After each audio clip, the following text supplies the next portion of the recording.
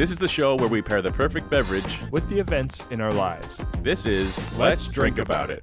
Welcome to Let's Drink About It. This is a show where we proceed from the premise that every life event has an appropriate cocktail pairing or a perfect cocktail pairing. Let's say perfect. I'm Benjamin R. Harrison. I'm Chris Bowman.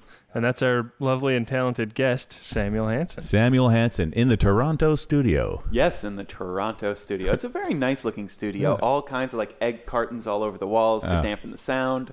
Yeah. Which is why it sounds like a cheese cave. Yeah. Sam, welcome to the show. Thank you. Sam, you may know from the smash hit Acme Science podcasting network, and specifically Relatively Prime. Sam's here actually working at cross purposes with me to promote his Kickstarter. Yeah, our timing on that was really spectacular, but they kind of... Don't tell me about timing, Sam. There's another space elevator documentary on Kickstarter, okay? Oh, wow. I was going to say, well, we don't need to and they're based out of them. Brooklyn, so... Oh, no. No. Both of ours are kind of science-y. Yeah. So, like, just think I think there's a lot of crossover interest potential in all of these things. Exactly. I mean, mathematicians are known for drinking a lot, and math and science go together very well. Yes, mathematicians drink a lot. So I wonder if there's like a list of professions where, you know, writers are known to drink a lot, and mathematicians are known to drink a lot, and what else? Who other? I think the secret might be everyone. Yeah, that's construction workers are known to drink a lot, and. Yeah, sorry, I didn't mean to interrupt. Hopefully not like airline pilots. Yeah, I guess I'm the only one. Sam did point out earlier I'm the only one that does not have a Kickstarter, an active Kickstarter going. So maybe I should start maybe one. We should just talk about that. Raise your hand if you aren't attempting to get money out of everybody. Well, we can assume we're I still need your money. You all know that. But Sam also needs your money. So let's talk about this Relatively Prime situation. Relatively Prime is a podcast of stories from the mathematical domain. And if that doesn't interest you, just think. You could hear 8 episodes just featuring this voice. Wow. That's where do I'm sold right there. Can I just stuff money into your pockets? Is that cool? Well, I will let you know there are multiple different levels where you can just get me talking for you. Right. Yeah. What do you guys do about stuffing money in people's pockets in Canada? Because I don't know from strippers, but I know that like $1 bills are a major part of the situation. Look, part of the huge So what do you do? You throw coins at them? This is part of the huge discussion when we made the switch to $1 and $2 coins. Was like, what are we going to do about the strippers? You know, because we're going to injure them. I mean, and Canada's also kind of famous for its strippers, right? Are they? I think Quebec is. Quebec, yeah. But I honestly don't know the answer to that question. I do imagine that there's a lot of, it sounds like it's raining money on stage. I'm sorry, doesn't Quebec just use the euro? Yeah, I don't know. I don't think so. No, they don't. I know that for a fact. I don't know why I said I don't think so. I know they don't. But Relatively Prime, I was a backer of the first season. And thank you very much for that. It was very interesting. Correct me if I'm wrong, Sam. Was there was like a discussion of like units of death? Yes. The micromort. Wow. A micromort. Now, what is a micromort? A micromort is a 1 in a million chance of sudden death. So if there's 2 micromorts, does that mean 1 in 500,000 chance of death? Yeah, essentially, I'd say 2 in 1 million, because just the term micro. But right. Yes, you can reduce it. You understand fractions well. Can I just? What would the number of micromorts of listening to Let's Drink About It be? I mean, there's a chance of death, right? So that you die while listening. I actually it hasn't happened yet, to our knowledge. I actually asked David Spiegelhalter that, I believe when I interviewed him for a different show of mine, like what is the chance that someone would die during listening to the podcast, and he said that there probably is negligible risk associated with listening to an interview math podcast. Right. Now, a podcast about drinking, on the other hand, different different variables in that equation. Yeah. So I'm guessing, I mean, the micromort for taking ecstasy, which is well known for being the same as the amount for just riding a horse for 30 minutes, I believe it was. So yes, ecstasy. There is a what? Ecstasy and equisy. Taking ecstasy and riding a horse, exactly the same thing. Sure. Except it doesn't work so well in nightclubs. I don't know. I'm pretty sure you could bring a horse into a nightclub and people would go pretty Maybe crazy. Studio Ladies love 54. that, man. Yeah. Who's the man on the attractive steed? So I'm guessing if they are drinking the cocktail, it probably wouldn't be that different. So that was 7 micromorts for taking some ecstasy. I have to say, I think it would probably be kind of hard to actually drink the cocktails while listening to the show. I've never had the opportunity to be in the position of the listener where, I would listen and then pause and make the drink, look in the show notes for the recipe, make the drink, and then press play when we're actually drinking them. Mm-hmm.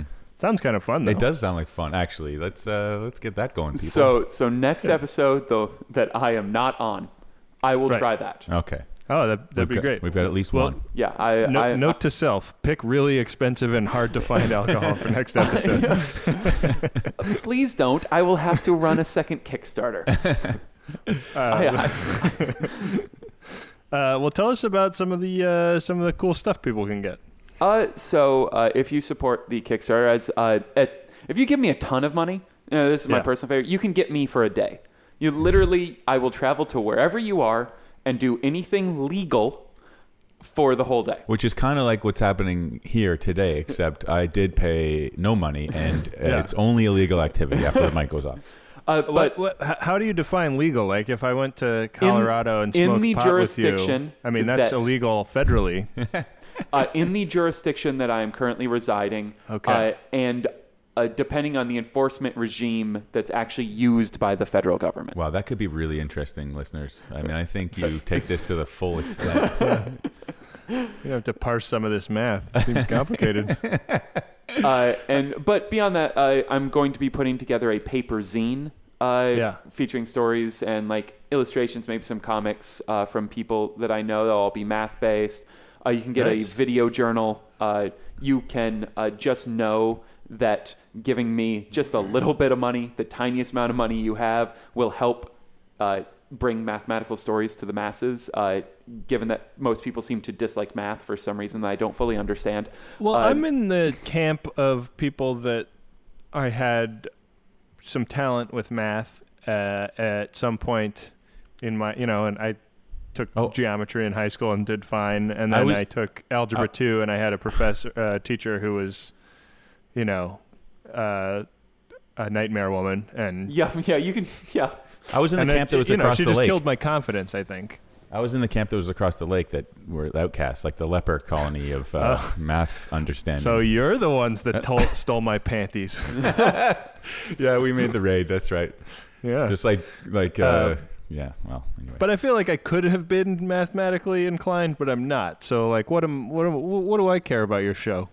Well, maybe you want to know about the computer that defeated the game of checkers, and the person who programmed that computer, and his weird, almost psychotic obsession with beating the best chess grandmaster of all time, and then the subsequent death and almost precognition artificial intelligence that seemed to happen at one point. I mean, those are all in that story. There's hubris, there's God, there's death, there is mathematics. It's everything that a good story needs. No, I as I just explained, was terrible at math, and I think my confidence was crushed early on. But so the things you're just saying right now. I mean, you just have to have an interest in anything. You just take an interest. Because that is all fascinating. And the episode that I was listening to, I was listening to about the 1 + 1 = 2. From the last series, it's just fascinating stories about learning math, and for me, things like the Khan Academy and things like that, which help kids at a very early age, are interesting to somebody that doesn't know much math. So and really, essentially, what I try to do with any of the shows is tell a human story. Mm-hmm. I want there to be math in it, But the human story is what will make people want to listen and will want to bring people back for more. And then if you can introduce math slowly underneath the humanity of it, then people who don't have confidence, people who say that they hate mathematics, will still be able to engage in the story itself. When you like, you have a master's degree in math, you were saying?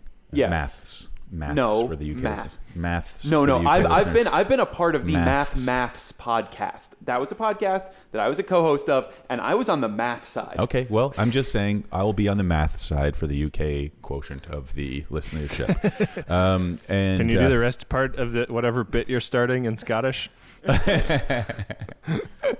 I forgot my. Say maths in Scottish. I don't know if I can say math. I mean, no, everyone, no. What was I saying? I lost my train of thought now. Oh man, I lost what I was saying. I'm sorry. That was my fault. What were we? What were we? Confidence, human stories. Oh yeah. So you have a master's in mathematics, and I'm just curious if when you look around the room, do you see in like the Matrix vision, like just zeros and ones, and you're processing numbers all the time? No. You see spiral patterns everywhere? Not at all. I'm not too much of a visual mathematician, and I not really. So see, there you go. I didn't know that was a thing. So, quick secret to everyone who has ever been interested: mathematicians can't do arithmetic. They can't. They're fundamentally incapable of it. It's actually quite amazing. Once you go to school long enough, if you get asked to multiply or divide two numbers, you're just like, I need a piece of paper and a pen, or even better yet, hand me my phone or a calculator. Right. But I can tell you all sorts of things about graphs, which are not the graphs that you are thinking of when I say graphs. Okay. I was going to say for your zine, you should include, I don't know if you've seen the, I think it's an inactive Twitter account, Important Graphs, @ImportantGraphs. Oh, I think I followed that at one point. Important charts. Important charts. Excuse you. Excuse you and me. Anyway, sorry. That was a short-lived project of mine that in which I would attempt to come up with amusing anecdotes that I could express in chart form. And then I had two critical failures in the system. One was that I discovered that the New York Times Magazine had a important chart in it every week. And I was exquisitely embarrassed that I'd come up with the exact same name for my very similar idea. And number two was I lost the little notebook that I was drawing the charts in. So who knows where it is. I'm sure somebody found it and just thinks that the biggest idiot in the world. I want to spend today announcing the rollout of my awesome lines on paper project. I found this notebook and I'm going to be tweeting out pictures from it. Okay. And there are these things that like represent with lines stuff that happens in every day. Yeah. Oh, yeah. Yeah. I just found this notebook on the ground. Awesome. Yeah, great. Yeah. Great. I feel like I'm not going to be able to throw my full support behind that project. Listen, I don't want to break away from. We can always come back to the Kickstarter. It's 100% fine. I'm mildly uncomfortable that this seems to be the serious and most like education-based episode of this ever. Okay, fuck. I'm gonna break it. We're gonna break from that right now because we haven't. Let's talk about farts or something. Oh, wait, we got something. We're gonna talk about something that comes after farts. Oh no. Yeah, because during Ben's recent visit to Toronto, I took him on Chris's. Listen, just stick with me, follow me here. I took him on like my greatest hits of Toronto. So we went to a restaurant and had some food, and then we went from there to my local bar, which I've spoken about before, called Pharmacy. And on the way back from Pharmacy to the house, the final greatest hit was we walked past the house, and there's a sign. There's a driveway. It's right off of King Street. There's a little driveway, the 2-car driveway, and at the back there's a sign that reads something to the effect of, please no pissing or shitting. This is not a toilet. And I point Because it's like a driveway that's got off kind of like a street that so people would walk between bars on. Yeah. I mean, it's like, a little bit dark back there, I guess. It's Seems like maybe the guys confronted some issues with that. Well, you remember that, I was like, go take a look at that sign. Go read what that sign says. So Ben kind of ventures up, and as he walks to it, there's a motion sensor light that comes on, and as it does that, the owner or the tenant, whoever put the sign up, was walking from the shed in the back, and he's got a Corona in his hand, and he starts to explain why the sign is there. He's like, yeah, you wouldn't believe it. Like, Ben, first of all, almost took a shit in the driveway because it scared the shit out of him. And then the driver should have really backfired for that guy. The owner says, you wouldn't believe. I came out one day and there was a shit bigger than my foot on the driveway. And right then, because we thought we were gonna get in trouble, and then right away, Ben and I are just like almost in tears laughing, and and so I guess he must have set up a security camera, and he said, and you know who I found doing it was a lady from the neighborhood who he knew. He knew this woman, and he had to tell her off. He went to her and said, "Don't shit in my driveway." So, not to paint too bad of a picture of the neighborhood I live in, it's a great neighborhood. You know Canadians and their reputation for being confrontational. Yeah. I could not believe this. If this had been Brooklyn, the guy probably would have been chasing me with a junkyard dog or something. Yeah. Hey, sorry, but do you mind not taking a shit in my yard? Wouldn't want to offend you, but yeah. I saw it. I couldn't help but notice on my security footage that you took a shit in my driveway, eh? So, yeah.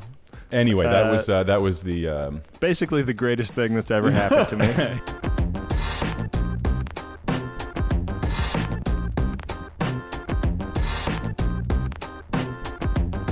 Yeah, I mean, so if funny. You live in the neighborhood where I live, you could just go shit in multiple yards. There's just plenty of yards that don't have anyone living in that bombed out houses that are there. You know what? We'll use that. Wait, we'll use that's that. a great transition. Yeah, we'll use that. We'll use that right now as our jumping off point into your event this week, Sam. What's been happening in your life? Well, I just moved from Madison to Detroit to move in with my girlfriend. Amazing. So you moved from Madison to Detroit is what I believe you said over email. It was that the big event was, and I mean, the bigger event is moving with your girlfriend, let's be honest. But Detroit, that's a pretty big move. I mean, in terms of what you're getting into. But we'll get into that. It seems like you might know things that I don't. But what I'm getting into. We'll get into that. We'll expand later. Yes. Ben, how about you? What's been happening with you this week?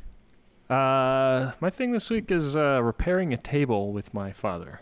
Well, that sounds like a bonding moment. A good old bonding moment. Yeah. Entirely. How about you, Chris? Wholesome. What's your thing? I ate horse meat. Hey, I ate horse meat too. Yeah, actually, we'll get into why I ate horse meat later on. It's something to do with because you ate it.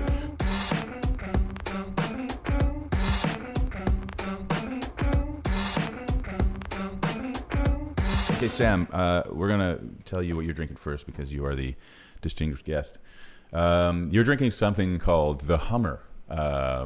Which Wait a second. Did we already have a drink called the Hummer? I swear we did, but maybe not. No.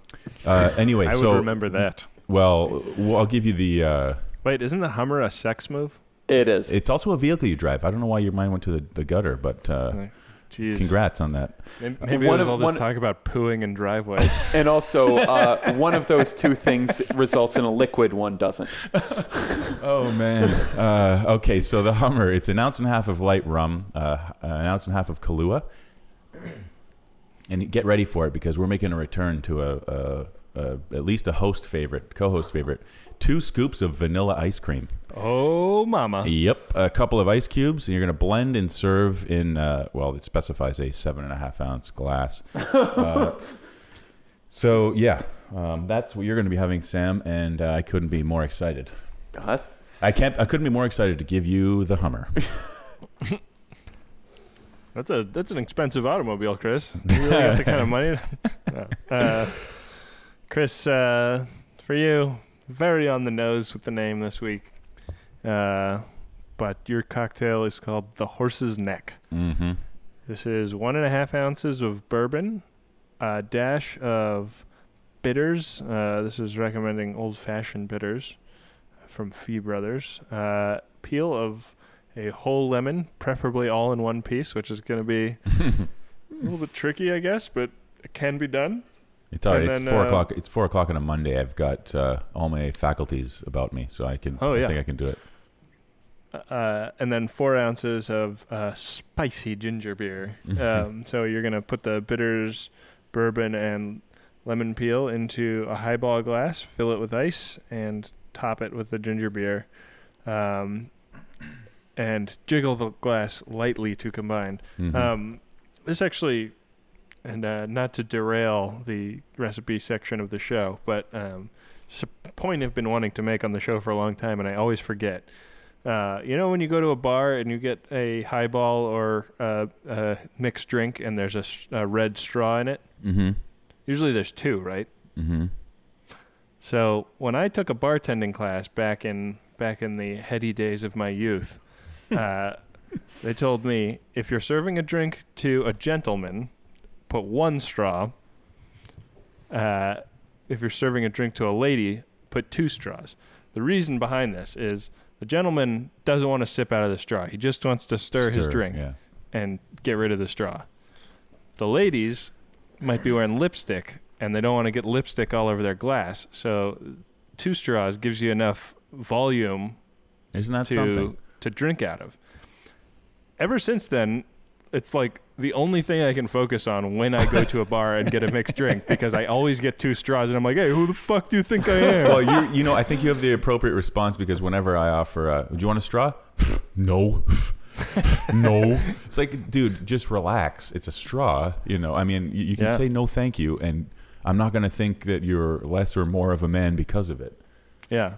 That is also kind of, I don't know, like a weird sexist thing to like make that big of a difference over it. But yeah, I guess, I don't know. I thought it was like an interesting practical development, maybe from a time when straws were more expensive or something, and like hanging on to that one every time you serve a guy a drink, like actually was, you know, something a bartender would think about. I don't know.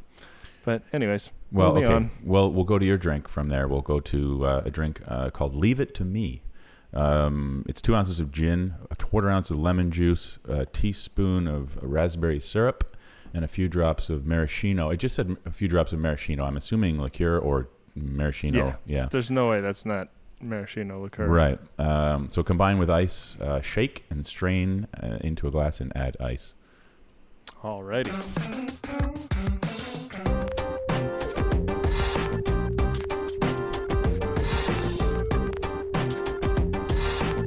Cheers, everybody. Yeah, cheers. Cheers. Let's fucking... This is a I don't know if you guys can see this.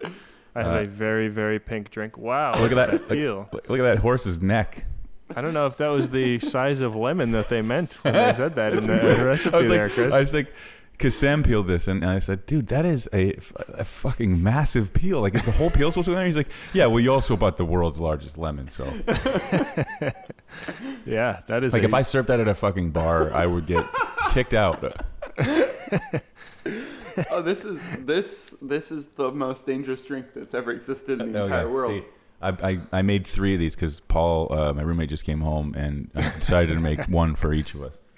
It also separates. Oh, well, a bit. I'll try not to be too offended then, Chris, that you made the drink that you picked out for Sam for yourself instead of the drink that I picked out for you. What are you talking about? I made the horse's neck too. Really good. Yeah, this is ridiculously good. It's like it's definitely a vacation drink, though. You know, it's it might have separated, so you need to give it a little stir. Yeah, but this I don't know. It's the dessert drink is kind of where it's at. Yeah. The other ice cream drink that we had was the boozy root beer float, and that was right. A big I saw winner. one on a menu the other day that was called what the hell was it called? I think it was called a Canadian Dark and Stormy or something like that. Canadian Dark and Stormy. Did they just put a lot of maple syrup in it? Was it dressed in denim? All denim? Maple soft serve in ginger beer with rum. Oh man. That's sounds pretty good, right? I'm very sorry that I didn't make my life event. I'm driving to Canada. Yeah. Yeah, you probably would have gotten that, to be honest. Yeah, this is fantastic, but that sounds amazing. Sorry, what was it called again? Chris, you have a maple soft serve that just comes out of the tap in Canada. Yeah, right? no, there's like two. There's a cold water and maple soft serve. We don't get hot water in Canada.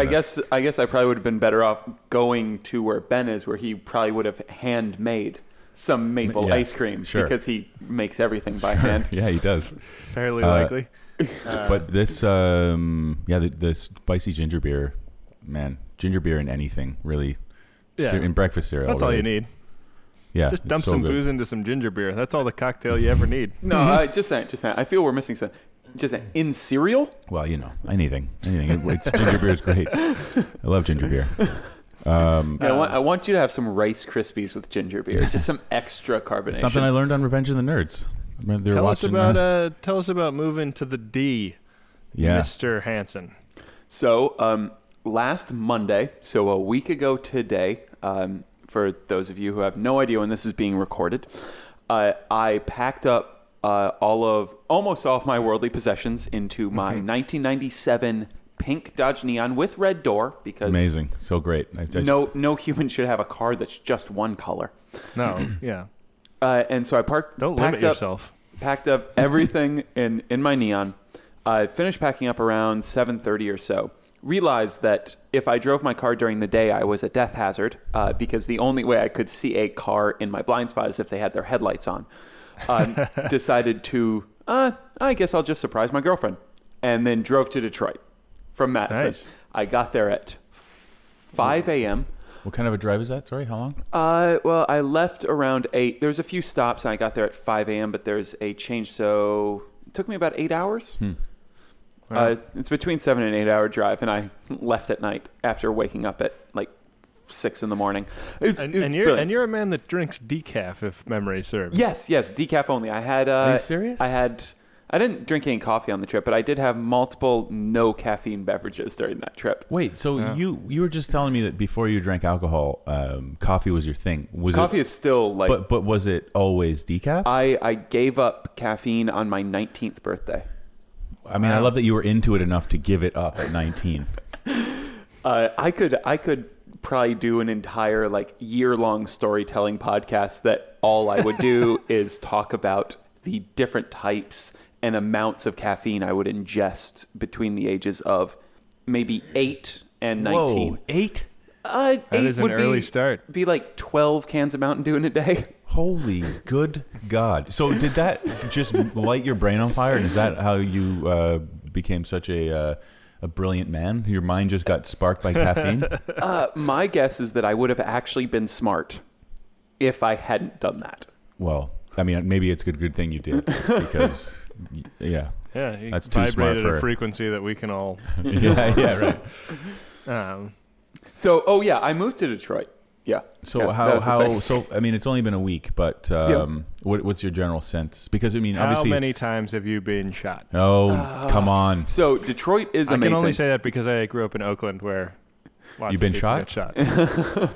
So Detroit gets a really bum rap. Detroit has been my favorite city in the U.S. for a few years now. And so I've been looking for excuses to move to Detroit. I remember you saying to me a couple of years ago that you wanted to move to Detroit, and I was like, why do you want to move to Detroit? But why has it been your favorite?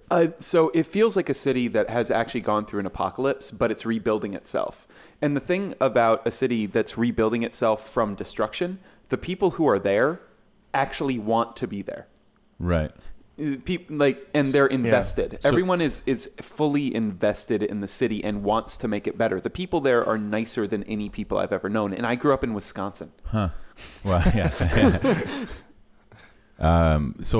So in that first week, I mean, what's because I think you gave me there's like a scale of like a danger scale of neighborhoods, and you're like, this one's a 7. Yeah. So out of 10 in the United States, 10 being the worst.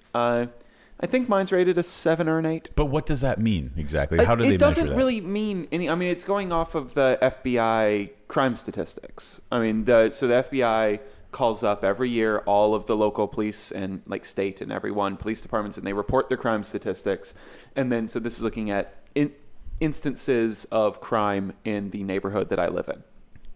And so it's ranked as dangerous. I walk around at all hours of the day. Do not feel the least bit of danger. Okay. Well, What about your girlfriend, though? Yeah. At dusk or at night, she would probably not walk around by herself. Yeah. But I just moved to my a girlfriend's a neighborhood- long distance runner, and she runs Detroit regularly. Well, that's a good skill to have if anybody decides to chase you, right? That's what I told her. Like, you can just keep running. Like, you Yeah. can run marathons. Just keep going. Eventually, they'll fall off. I had a history teacher in middle school who was a marathoner, and at one point he told me that his fantasy was to see somebody get their purse snatched, and he would run after the assailant, and just like there's nothing they could do to outrun him, which is kind of a beautiful mental image. I've always wanted to make a short film about that. That's Just a good like idea. the guy in like weird jogging shorts, just like relentlessly never stops chasing after this thief. Like, you start hating the thief, but by the end you've got to have a little sympathy for him because he just cannot get away from this fucking history teacher. That is a good idea. You should have a Kickstarter for it. Just saying, I think it might be a better Maybe idea. you should have a Kickstarter for it. Yeah, I was gonna Give say, me all the money. how about we make this Chris's directorial debut? No. Ben is the producer. I was yeah. gonna have a There you Kickstarter. go. I was gonna have a Kickstarter to raise money for a new computer and 2 microphones and whatever the fucking thing that I'm goes sorry. between the I computer believe and in order microphones. to make a movie, you need a new computer. Sure I do. So Sure. this is We'll how roll you that in. get Kickstarter to pay for things. Sure, roll Yeah. it in. It's all little stepping stones on your self-actualization journey.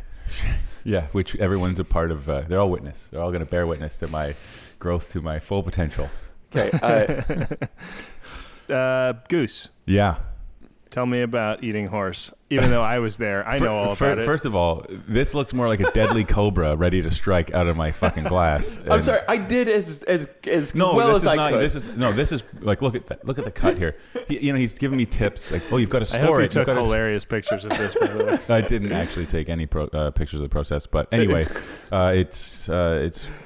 it really is biting back. This drink. It is actually more like venom than horse's neck. Really? But, yeah, but it's good in a good way. Well, yeah. Okay, so eating horse meat, we, as I mentioned, I took Ben to a restaurant in the neighborhood, or a neighboring neighborhood, and as soon as we sat down, Ben noticed that there was horse meat on the menu, and he's like, holy shit, we're gonna eat horse meat. This is fucking illegal in New York. That's it. So it's one of the things we're gonna eat is horse meat, and this is the only time I would never order horse meat. I just wouldn't. I wouldn't even cross my mind. Why not? Why? But why? Well, I don't know. It is. I know the I know that explanation you like is not. good It's food. unsatisfactory. I mean, like, you took me to a good samosa place, and I like good food. I do, but when it comes to like organs and yeah. maybe things that aren't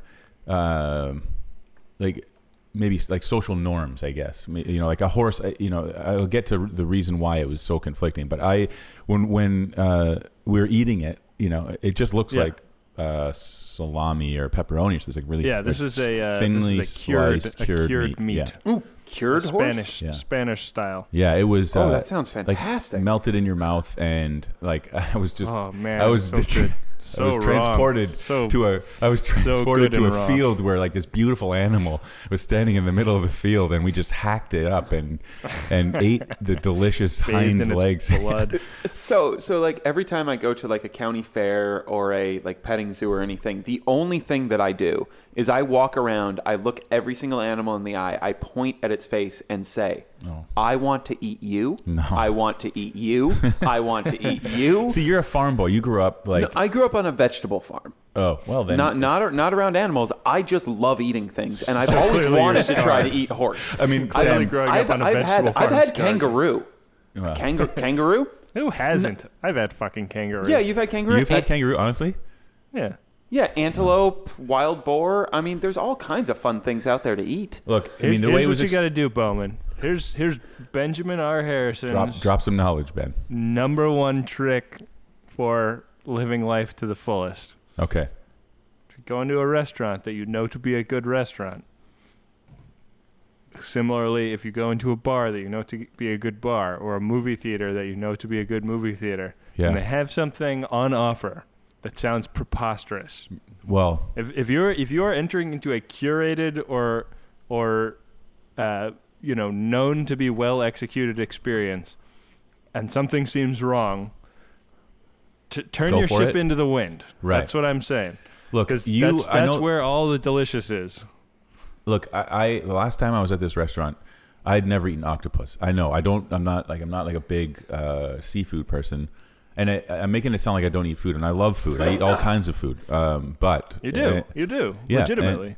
And I had these octopus skewers, and they were like otherworldly. They tasted so good.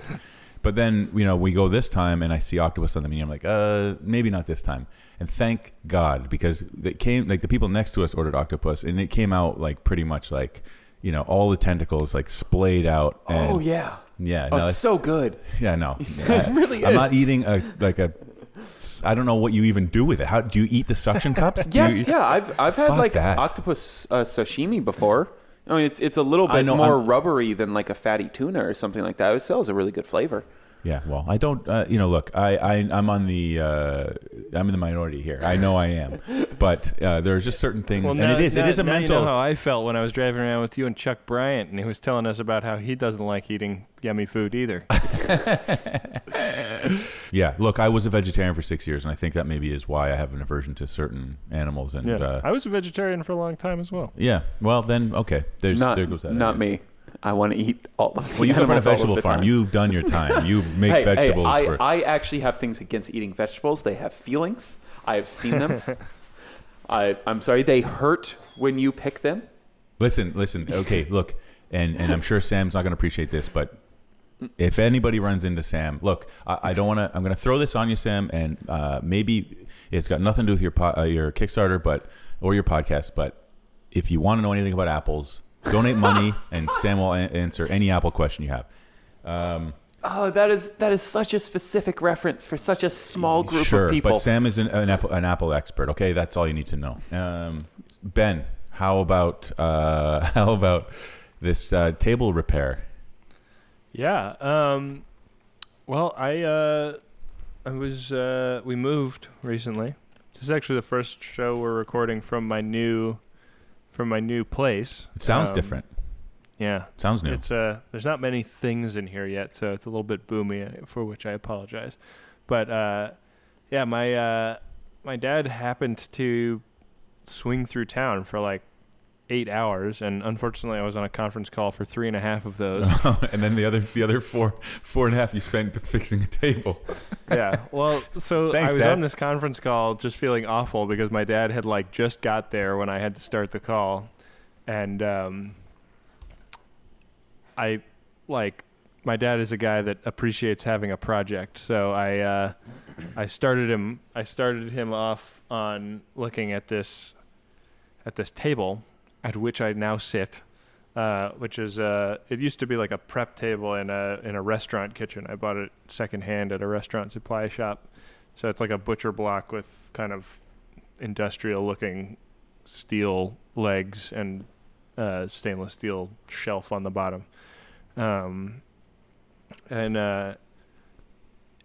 I was moving, this thing is like super, super heavy, and it's just, it's all bolted together. And the guys that I had, the movers were like, take this apart and, it's much easier to put in back of a van. And so I flipped it over and I like got the top off real easy. And then I was trying to remove the legs from the lower shelf, and like so many years of like hoisin sauce and whatever else had fallen on the bolts that connect the legs to the shelf, that they were like slot screw bolts, and one of them was like completely full of rust, the slot. So I started to get one of the legs off, and the bolt just snapped inside the leg, and wow.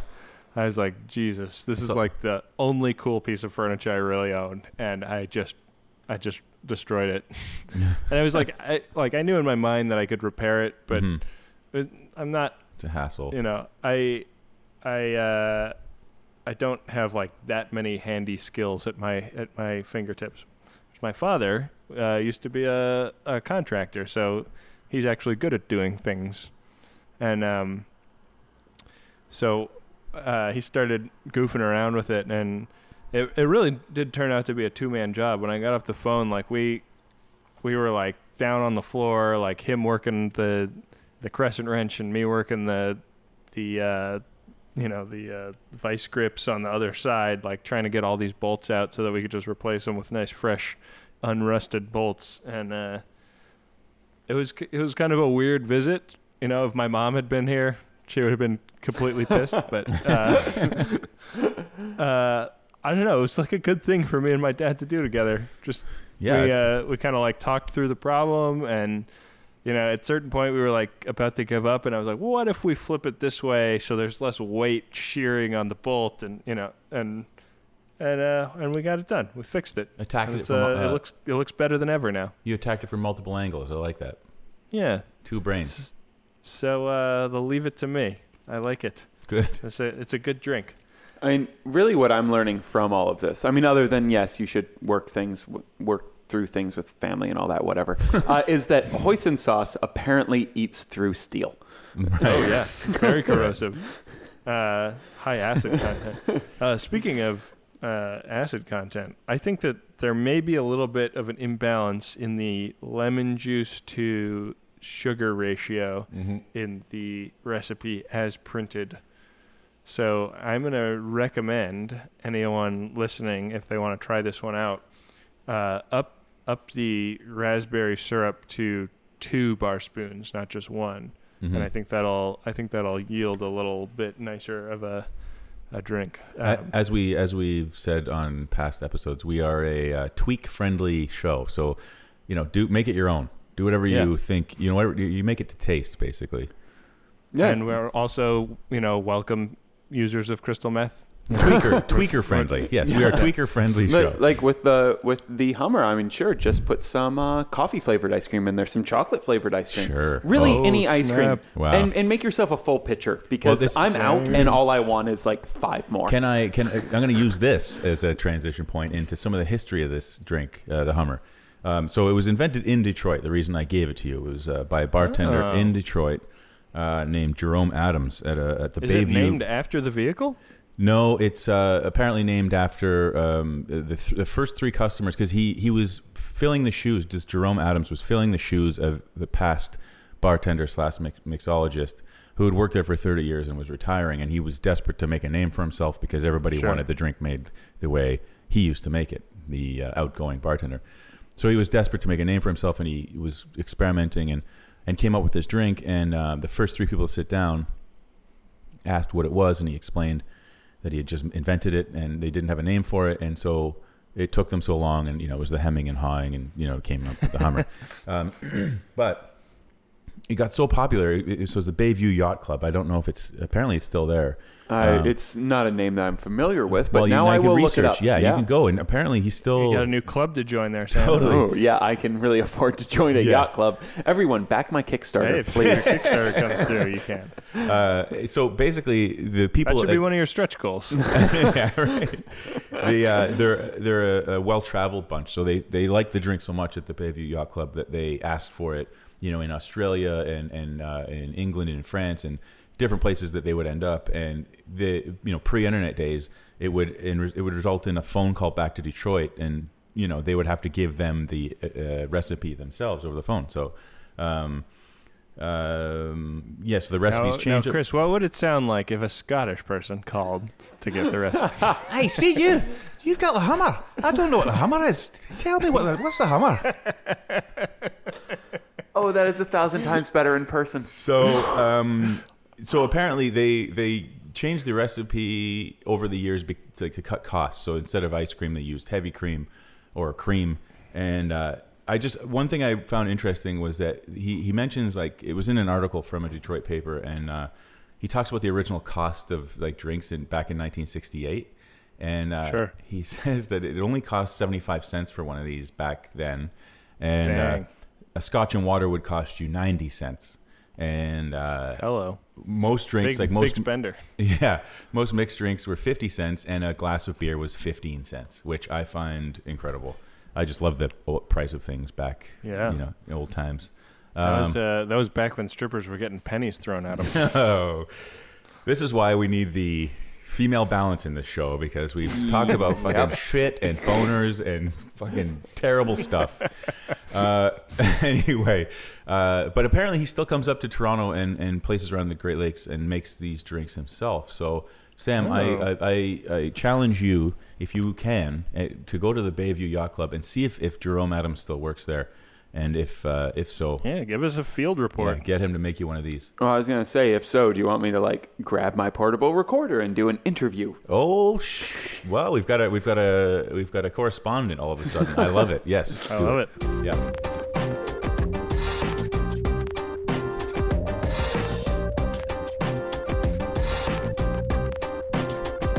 Chris, Ben, Sam, we've been over simple syrup a million times on this show. It feels we like. have. Well, not it's not well trodden, but it's been spoken about. Yeah, I want to get into some technology that I've recently discovered. Simple syrup technology. Yes. Okay. Sugar is a preservative in certain circumstances. Rose's lime juice is a cordial where they're using sugar to stabilize, what would otherwise just be fresh juice, so that it lasts a little bit longer on the shelf. Mm-hmm. But it is not a perfect preservative because mold and bacteria like to eat sugar. So I've been, I'm the kind of guy that wants to make some simple syrup in large abundance and then leave it in the fridge and, not have to sweat it for a while. And I recently learned a little trick that it greatly extends the life of your simple syrup. And then in researching that trick, I learned another trick that also extends the life of your simple syrup and also causes you to have to use less of it in an instance, so you can make a smaller amount and it'll last you longer. Wow. Okay. Would you like to learn these tricks, Chris? First of all, I just love that you never stop learning, Ben. You're a sponge. I have a love of lifelong learning. I like to think I have the same thing. But you make me feel like I'm not trying hard enough. You so do. Please. Don't. I want you to share your knowledge. The website that I happened upon at the bottom of this rabbit hole is called alcademics.com, which I really like. Awesome. That's great. So this guy did some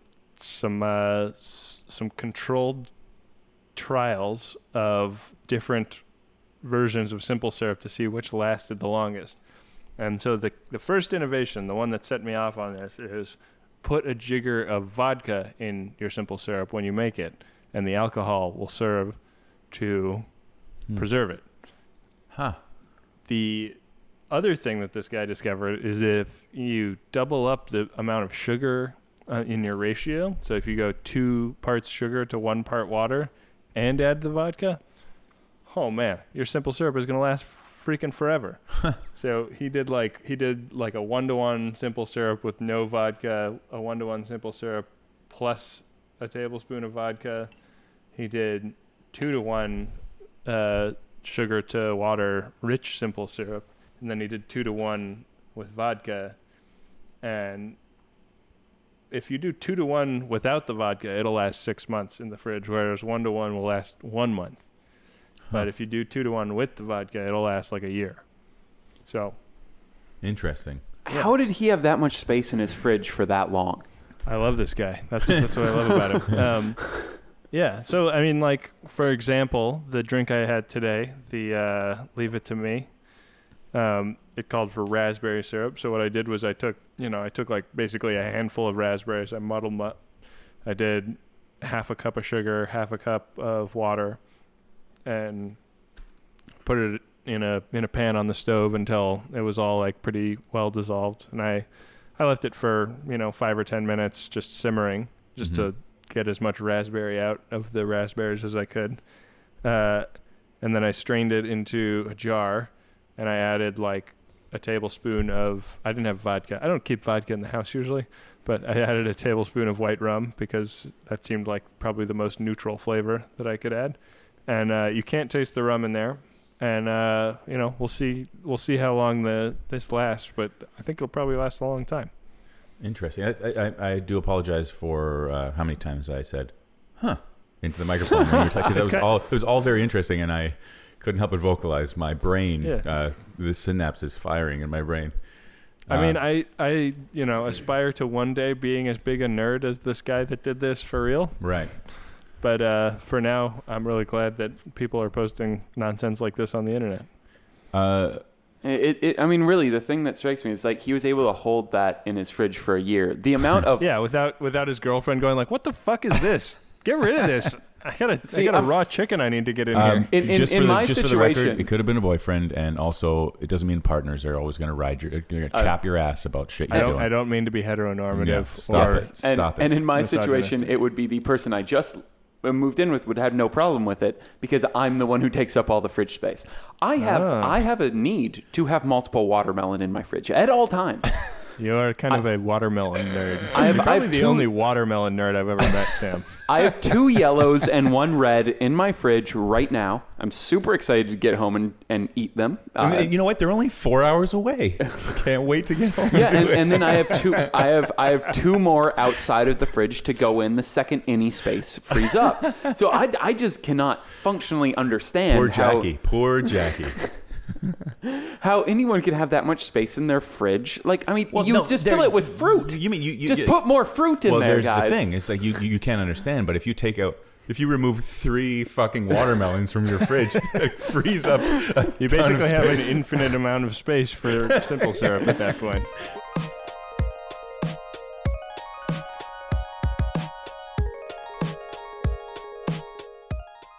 Samuel, how can people find your Kickstarter? You can go to relprime.com /Kickstarter, relprime.com /Kickstarter, or you can just search Relatively Prime on the site. Yeah. I really enjoyed the last series, and I am really looking forward to the next series. So go back your boy Samuel Hansen. Please do. And then while you're on Kickstarter, give Ben some money. Please back mine as well. Yeah, right. Yeah. We have Ben. How can people find yours? And then if somebody wants to just start one for me and throw some money my way, do the same thing. Sorry, Ben. How do you get to yours?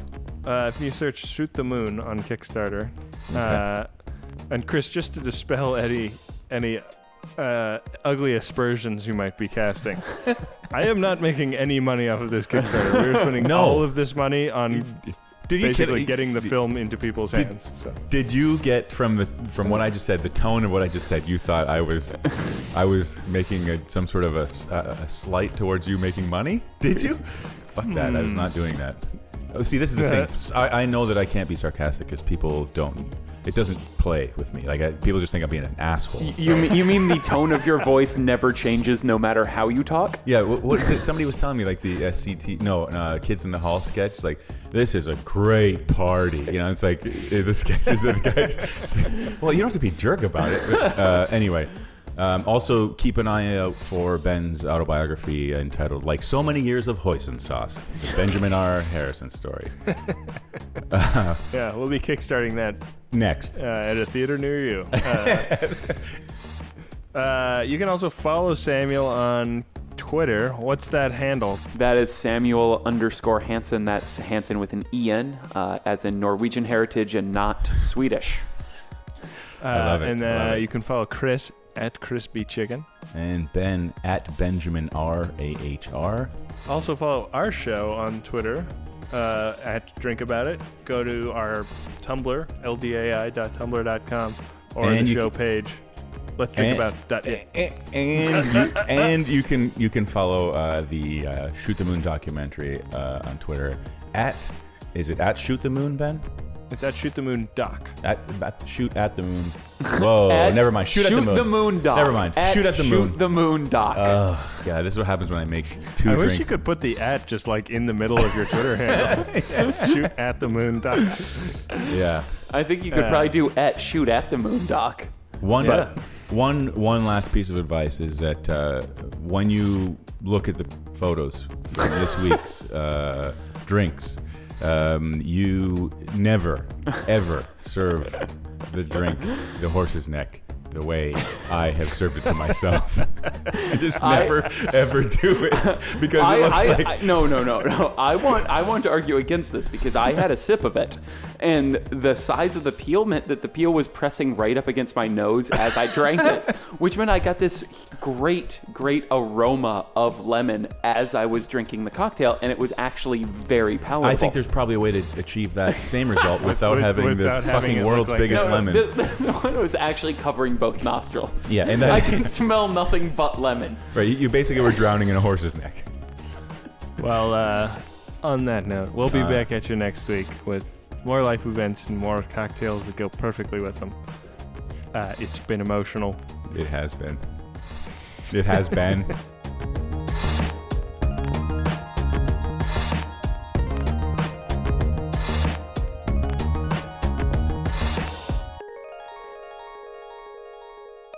All right, guys, I gotta go back to work. being a ball of nerves and stress. I really wish that wasn't the truth. I wish that wasn't the case. Ben, my do suggestion to you, go find someone else's podcast to be a guest on. It gives you a day off.